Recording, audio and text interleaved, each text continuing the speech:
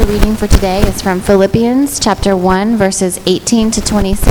And it can be found on page 6 of your bulletin if you would like to read along. Philippians 1. Yes, and I will continue to rejoice, for I know that through your prayers and God's provision of the Spirit of Jesus Christ, what has happened to me will turn out for my deliverance. I eagerly expect and hope that I will in no way be ashamed, but will have sufficient courage so that now, as always, Christ will be exalted in my body, whether by life or by death. For to me to live is Christ, and to die is gain.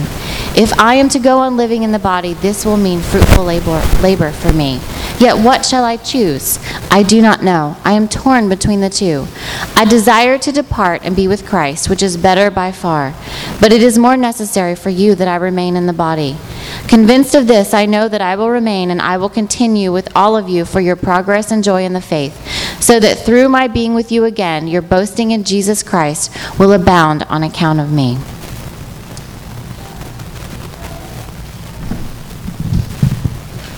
Buenos días. La lectura de hoy viene del libro de la carta a los Filipenses, capítulo 1, versículos 18 al 26.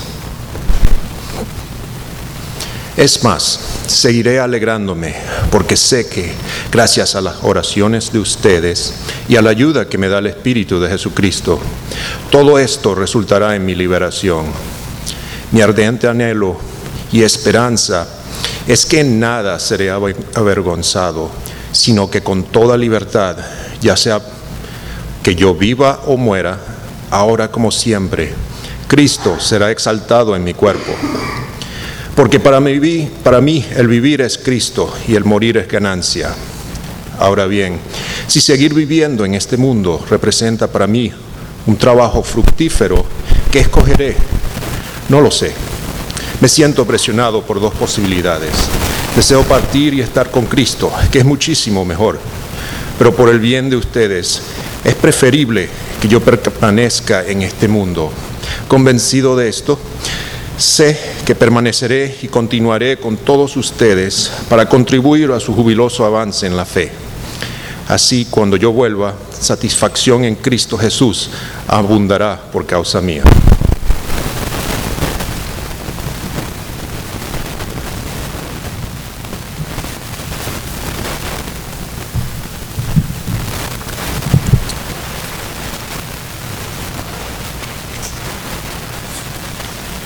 If you'll humor me, I'm going to try to preach with a cough drop in my mouth. And so if you hear it knocking around, that's what it is. Picked up a little bit of a cold over the last couple of days, and so we'll see how this goes. But just wanted to throw in that disclaimer. But first, let's pray, because I'm going to need God's strength. Jesus, I bring myself and all of us to you because we confess we're weak. We need help. We can't understand the mind and the heart of God just with human resources. We need the help of your Spirit. We need the face of your Son before us. So Jesus, would you come near to us and show us all that you are, that you would make this passage, these words, your word, to come alive, to change our life, to change our church, to change our neighborhood, even to change our world. Do this for your glory, that you might be exalted. We pray in Jesus' name. Amen. So what makes you happy? What makes you happy? What gives you joy in life? Thought about that question recently? Or maybe the flip question gets at the same idea. What is it that brings you down? What ruins your day? What is it that would ruin your life? There's a depressing thought, right? Where does your joy come from? I tried to take a little notice this past week about the little ways in which my happy-o-meter goes up and down. What is it that causes that? Just noticing how much my happiness, my joy, I don't know about you, is shaped by, driven by how many hours of sleep I get. You know, even my daughter, 4 years old, has started to say, "Daddy, you're grumpy. You should get more sleep." Wise girl, right? Or the weather. Perfect day to be talking about this. Just how ornery I can get when I'm hot and sweaty, when it's humid, right? How dependent upon the weather I am to experience joy. Or my health. I caught this cold, and yesterday I actually complained to Paula. I think she asked me a simple favor around the house, and I actually said to her, I don't think you realize how sick I really am. I mean, how whiny is that? Or noticing how much my happiness can hinge simply on being right. Because I love being right. I don't know about you. And Thursday afternoon, a little shout out to being right over here. Thursday afternoon, I was Facebooking with some friends about an important topic, the NBA Finals. And I said, look, LeBron James and the Cleveland Cavaliers, they're going to hit a wall very soon. I know that they have to, playing too many minutes, overextended, right, short rotation. My guess is, I don't know if it's this game or next game, they're going to get blown out by 15 or 20 points. And I was right. And I loved Thursday evening just gloating with myself and a few friends about how I got that right. Significant things, right? Or how much my happiness is tied to how other people are treating me, whether people respect me, whether my kids are listening to me, how life is going around me. And as I'm thinking about all these different things and noticing throughout the week, noticing a couple things. My happiness, my joy, first of all, just how fickle and temperamental it is. So many ups and downs. And secondly, maybe that's because I'm noticing how much my happiness is held hostage to my circumstances. My joy, my sense of being lifted up, my smile is so anchored in what's going on around here, not here. Which leads me to a third observation, and that is just how different, therefore, my heart is from that of the Apostle Paul. He's dealing with some serious, stressful, painful circumstances.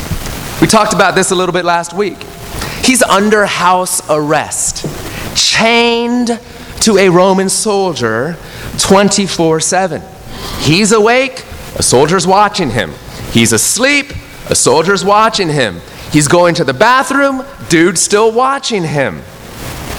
As a prisoner, Paul is stripped not only of his freedom, but also his privacy, even his dignity. As we learned last week, Paul has colleagues who've been soiling his reputation, who've been kind of dancing on his grave, happy, in fact, that he's now in prison because now's their time to shine. To many, and maybe even to Paul, maybe in his most vulnerable moments, his ministry career suddenly is looking like a failure. He has every reason to be overwhelmed with fear. It's why he even talks about having sufficient courage in verse 20.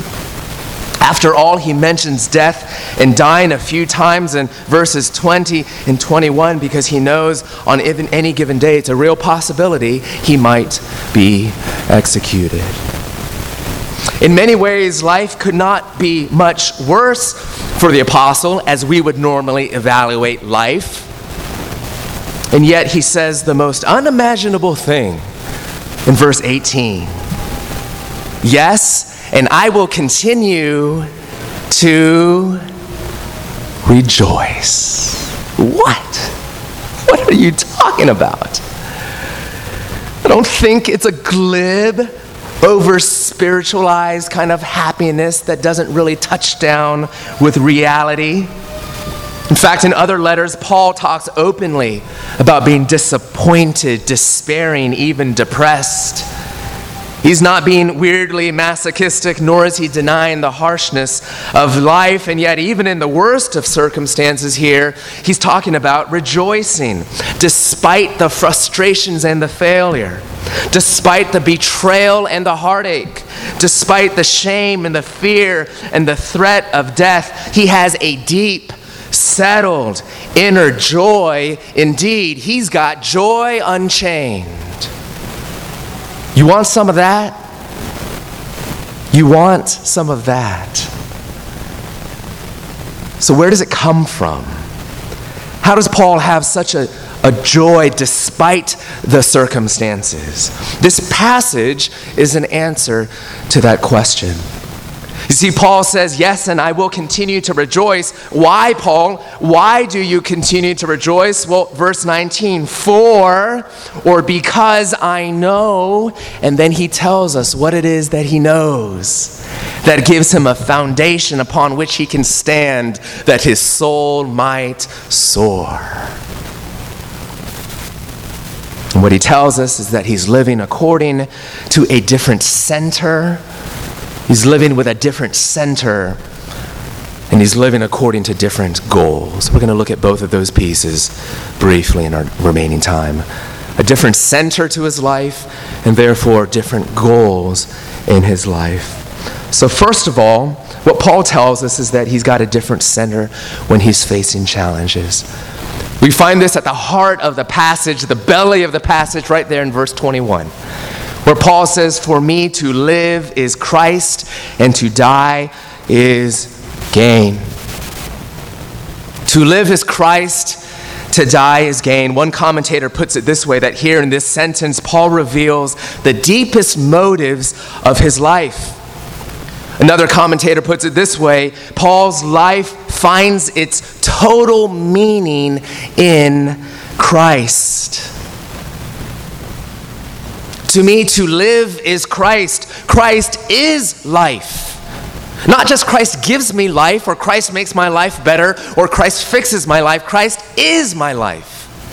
Christ is my everything in life.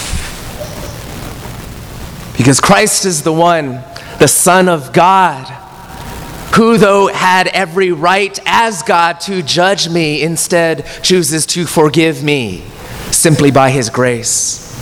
Christ, who did not reject and abandon me, and yet rather drew near to me, coming in the person of a human being, Jesus of Nazareth, taking on human flesh that he might stand as my representative on the cross which was sort of a wooden proverbial judgment throne, where he took not just nails and thorns, but the very wrath of God upon his soul, invisible and yet eternal.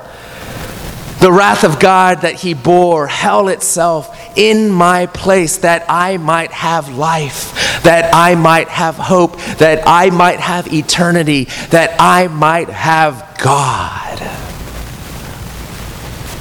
As Paul puts it later in this letter in Philippians 3:8, therefore I consider everything in life garbage compared to the surpassing greatness of knowing Christ Jesus, my Lord.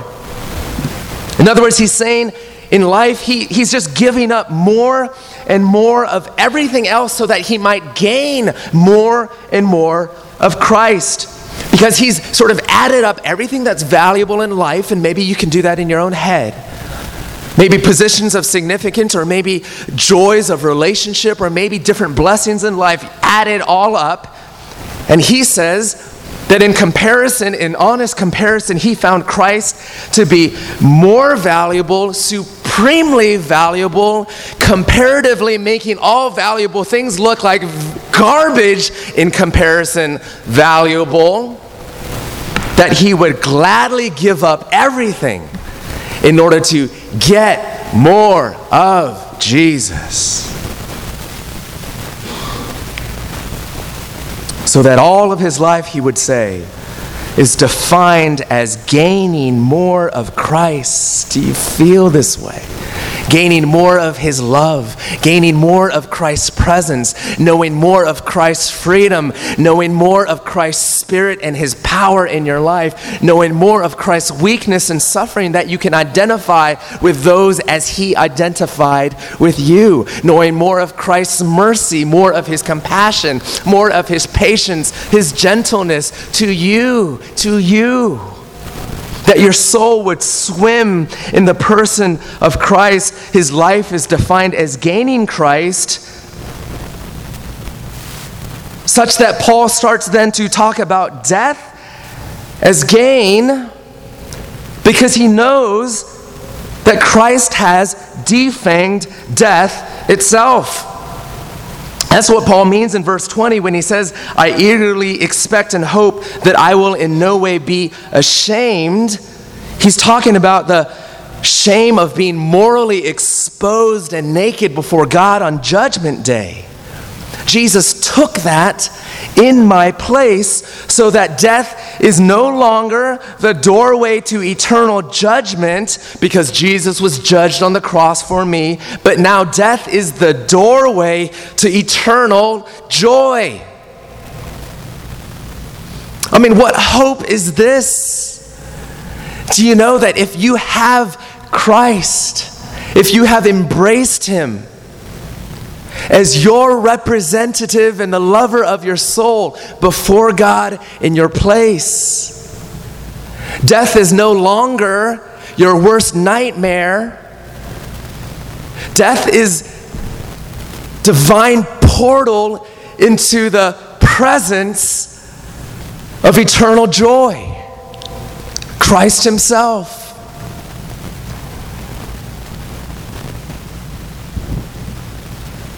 Paul knows that death has been utterly and radically transformed.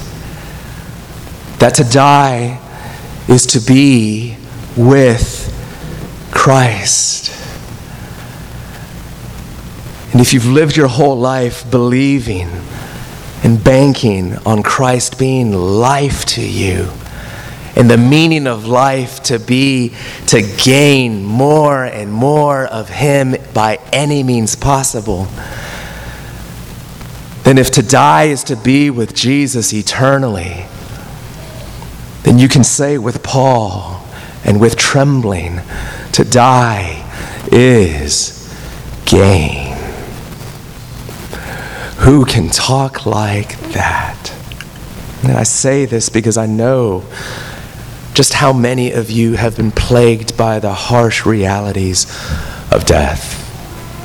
In the past weeks, in the past months, whether near or far, the ravages of cancer, the loss of little children, the terrors of life all around us, the realities and the horrors of death. To think that the hope of Christ is that death, which is by all measures the ultimate form of loss, the loss of just everything, might be transformed, that death might to you be gain. That you could talk like Paul and to talk of the blessedness of Christian death, to be able to declare that somehow death is better by far. Of course, it doesn't mean that there's no place for grieving when loved ones die. There's real grief and real loss. Tears are right. The grace of God frees us for greater tears to really dive in to the real losses and sorrows that we experience. And yet mixed in now by the hope of the gospel is the heart that can say, better by far is to be with the one who is life to me. And so what is life to you, dear friends? What is life to you? For many of us, to live is to be tough. To live is to be successful. To live is to be good. To live is to be reputable. To live is simply to be happy. To live is, what is it for you? To live is family. To live is friends. To live is marriage. To live is career. Paul says, no, to live is Christ. And when to live is Christ, you can lose everything and still have Christ, and life is gain.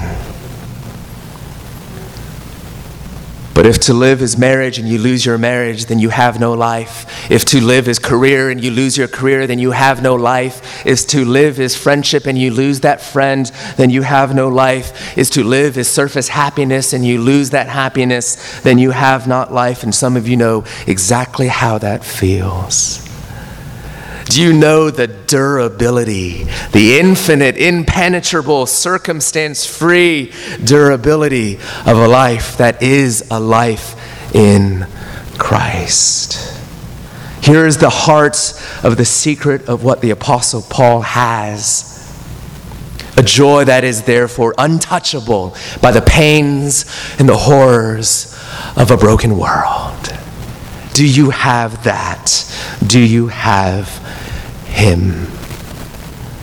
He's got a different center, and of course that shows up therefore in different goals. We'll move through this quickly. Paul shows throughout this passage that therefore Christ being life to such a degree that even death is seen as gain. He says, therefore, my life is just oriented in different directions. I have a joy that's rooted in totally different goals in life. Number one, my liberation. The goal of my liberation. Verse 19, check this out. He says, I rejoice, for I know that what has happened to me will turn out for my deliverance. What has happened to me, these trials, this suffering, this imprisonment, will turn out for my deliverance. Now, at first glance, it might sound like Paul is simply being talked about. He's simply talking about being delivered from jail. I rejoice because I know that pretty soon I'm out of here. And we would all say, well, sure, that makes pretty much sense because that's how we think. I'm happy because I'm almost done with this pain or trial. But if you look closely, well, you can't hear in this translation, but what Paul actually says is, what has happened to me will turn out for my salvation. My salvation. In other words, for my growth and my glory. You see, the Bible talks about salvation in many ways. It talks about it as a past event, my past salvation, as Paul has said in Ephesians 2, by grace you have been saved, forgiven, freed from the penalty of sin. But sometimes the Bible also talks about salvation being in the present. In the next chapter, Paul is going to say you need to work out your salvation. That is, battle with the presence of sin in your life, growing in righteousness and holiness and in faith. Sometimes, though, the Bible talks in the future salvation, and this is what Paul is touching on here. That one day, when Christ returns, He will blot out all the presence of sin, not just its penalty and not just its power, but the presence of sin. He's going to make all things right. He's going to make you right. And all of these trials, Paul is saying, is working for my growth in Christ to become more like the perfection of Christ that I one day will be. That even my chains, even my sorrows, even my pains are being worked together by the grace of God for my liberation from sin and sorrow, for my spiritual growth. Can you understand? I don't know if you're like me. Typically, my goal in the face of harsh circumstances is my comfort. Not my spiritual liberation, my comfort. Just end it, God. And that's a proper cry. There's nothing wrong with longing for that. But is it the only thing I ever long for? Sometimes I'm so obsessed with being saved from my circumstances that I don't realize that sometimes those harsh circumstances, even that pain, that very thing that you might be trying to run from, might be the very thing that God has introduced into your life to save your soul. God will use my chains for my spiritual growth. Paul is saying these very things are saving me. This suffering is changing me, making me more like Jesus, teaching me to trust in Him, showing me how to put the anchor of my soul into something more durable, as we said. giving me the character of Christ, patience and faithfulness and gentleness, and learning to walk by faith and not by sight. He's aiming for a different goal. His spiritual liberation, his progressive sanctification, his growth in Christ. As William Cowper, the great Christian poet from the 18th century, put it, "Ye fearful saints, fresh courage take. The clouds ye so much dread are big with mercy and shall break in blessings on your head." The very pains and trials, dear suffering friends, may be the very instruments that God has placed in your life to give you greater grace. Number two, Paul's goal is not just his liberation, rather than his comfort, not just his liberation, but also Christ's exaltation. Christ's exaltation. In verse 20, he says, "I eagerly expect and hope that I will in no way be ashamed, but will have sufficient courage, that now as always Christ will be exalted in my body, whether by life or by death." And that word exalted, if you were to see it in the Greek, it starts with the prefix mega. Paul wants Jesus to be mega in his life. He says, whatever the circumstances, whether I survive or if I'm executed, whether in life or in death, I want Jesus to be seen as really, really big. Supersize him. That is my ambition. That is my passion. And it's usually the last thing in our minds when we're hurting. What would it look like to be so in love with Jesus that your highest ambition is that he might be made known in all things in your life? That people would look to you and look at you in your living, and yes, even in your dying. And by what they see and what they hear, they would say, well, I see this dear friend, but what I really see is that Christ is great and lovely and mighty and worthy of my life too.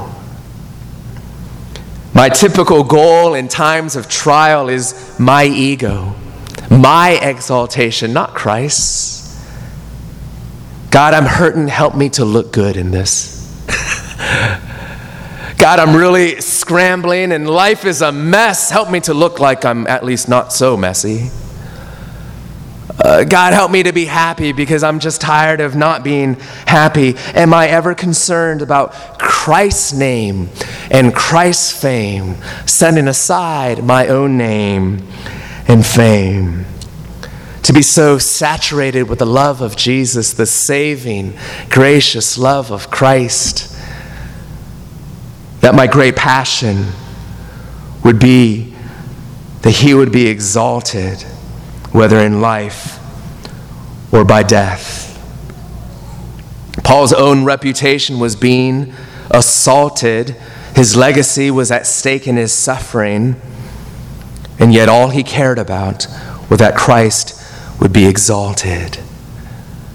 If that is a goal for you in all things, it becomes the fertile soil from which true gospel joy can take root, because Christ can be exalted in all things, and therefore I can rejoice in all things. Thirdly and lastly, not just my liberation and Christ's exaltation, Paul sets out as a goal others' jubilation. Others' jubilation. Look at verse 22. He says, if I'm to go on living in the body, this will mean fruitful labor for me. Paul is saying, I just don't know what I would rather have, to depart and be with Christ because die is gain, or to continue living and having a good ministry with you, whom I love, my crown and my joy. In verse 24, it's more necessary for you that I remain in the body. Verse 25, I will continue with all of you for your progress and joy in the faith, so that through my being with you again, your boasting in Christ Jesus will abound on account of me.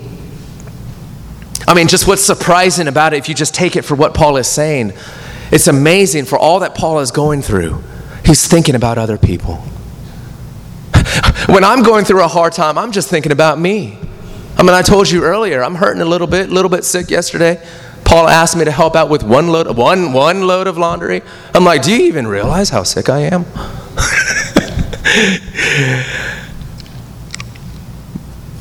My usual goal, I don't know about you, when times are tough, when the body's hurting, when the heart is aching, when life feels threatening, is that others serve me, that others would help me, that others would comfort me, that others would give to me. But by the power and grace of Christ, Paul inverts it all, and he's not even thinking about himself.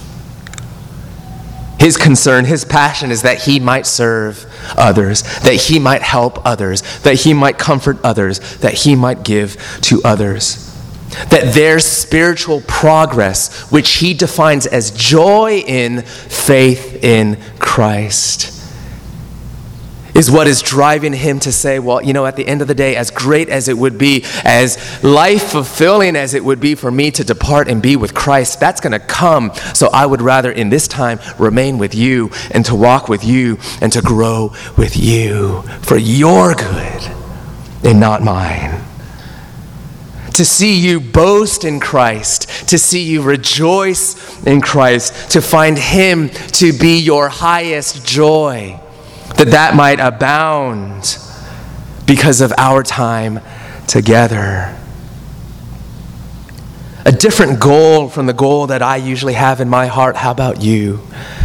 To put others first, rather than to be lost in self-pity, to be lost in my interests and my needs. Could joy take off once I take off my eyes from myself? Once I fix my eyes on Christ and his exaltation, once I fix my eyes not on my own comfort, but on my spiritual liberation. All of this stemming from a new center that is centered upon Christ himself, that I might confess, and you together with me, to live as Christ, and therefore to die as gain.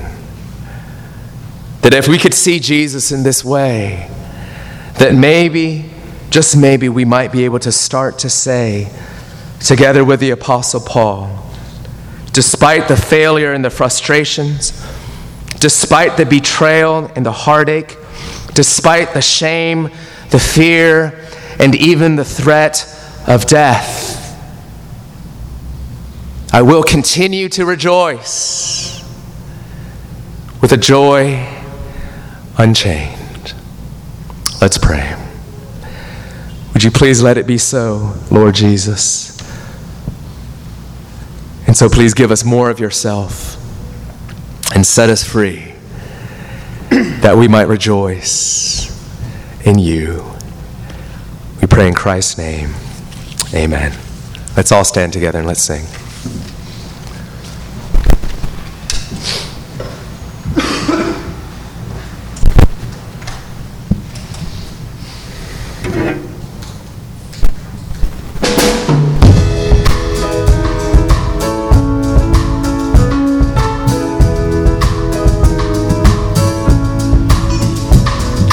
Tis so sweet to trust in Jesus, just to take him at his word, just to rest upon his promise, just to know thus saith the Lord.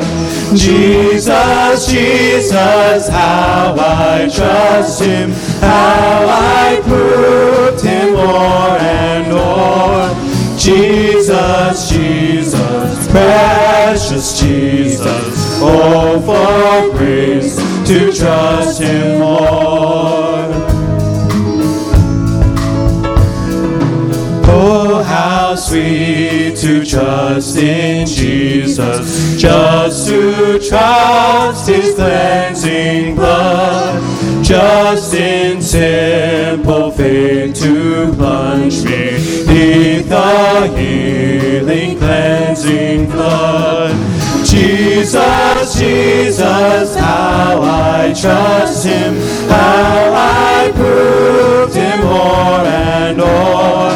Jesus, Jesus, precious Jesus, oh, for grace to trust him more.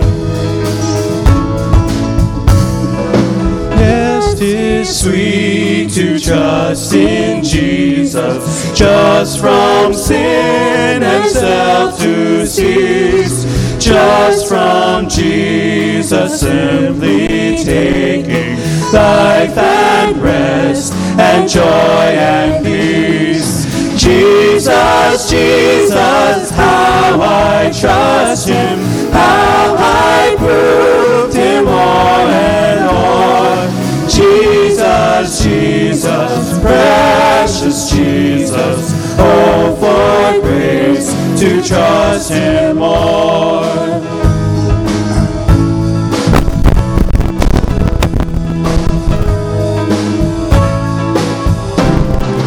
I'm so glad I learned to trust you, precious Jesus, Savior, friend.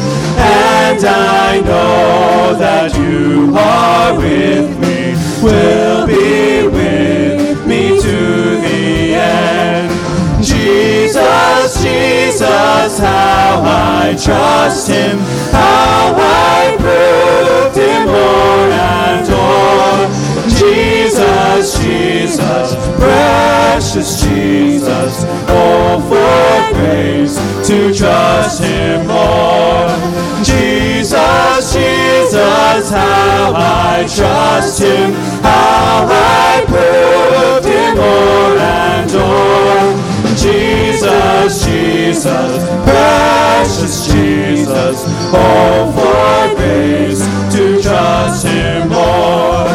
Oh, for grace to trust him more. Oh, for grace to trust him more.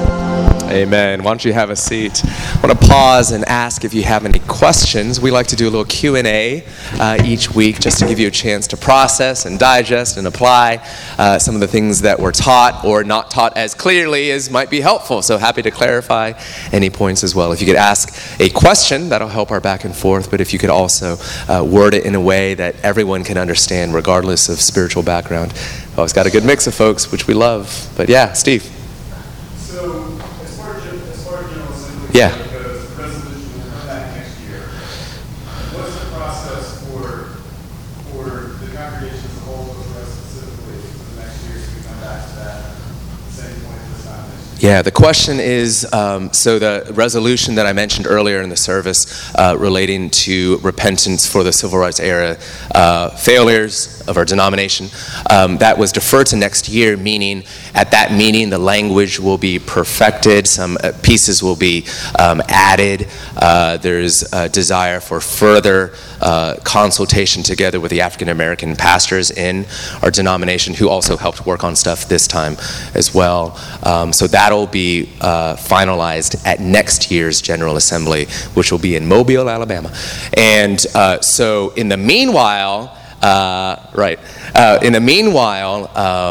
congregations and presbyteries are simply urged on their own initiative to grapple with things in preparation for what will be a significant final call next year. But there's no specific or even mandated steps to be taken in the coming 12 months. But from the statement that I read that we signed on to, there's definitely a will to do that. In fact, what was described as if God didn't see fit for us to enact this year, then could it be that he is calling us to a full year of repentance instead?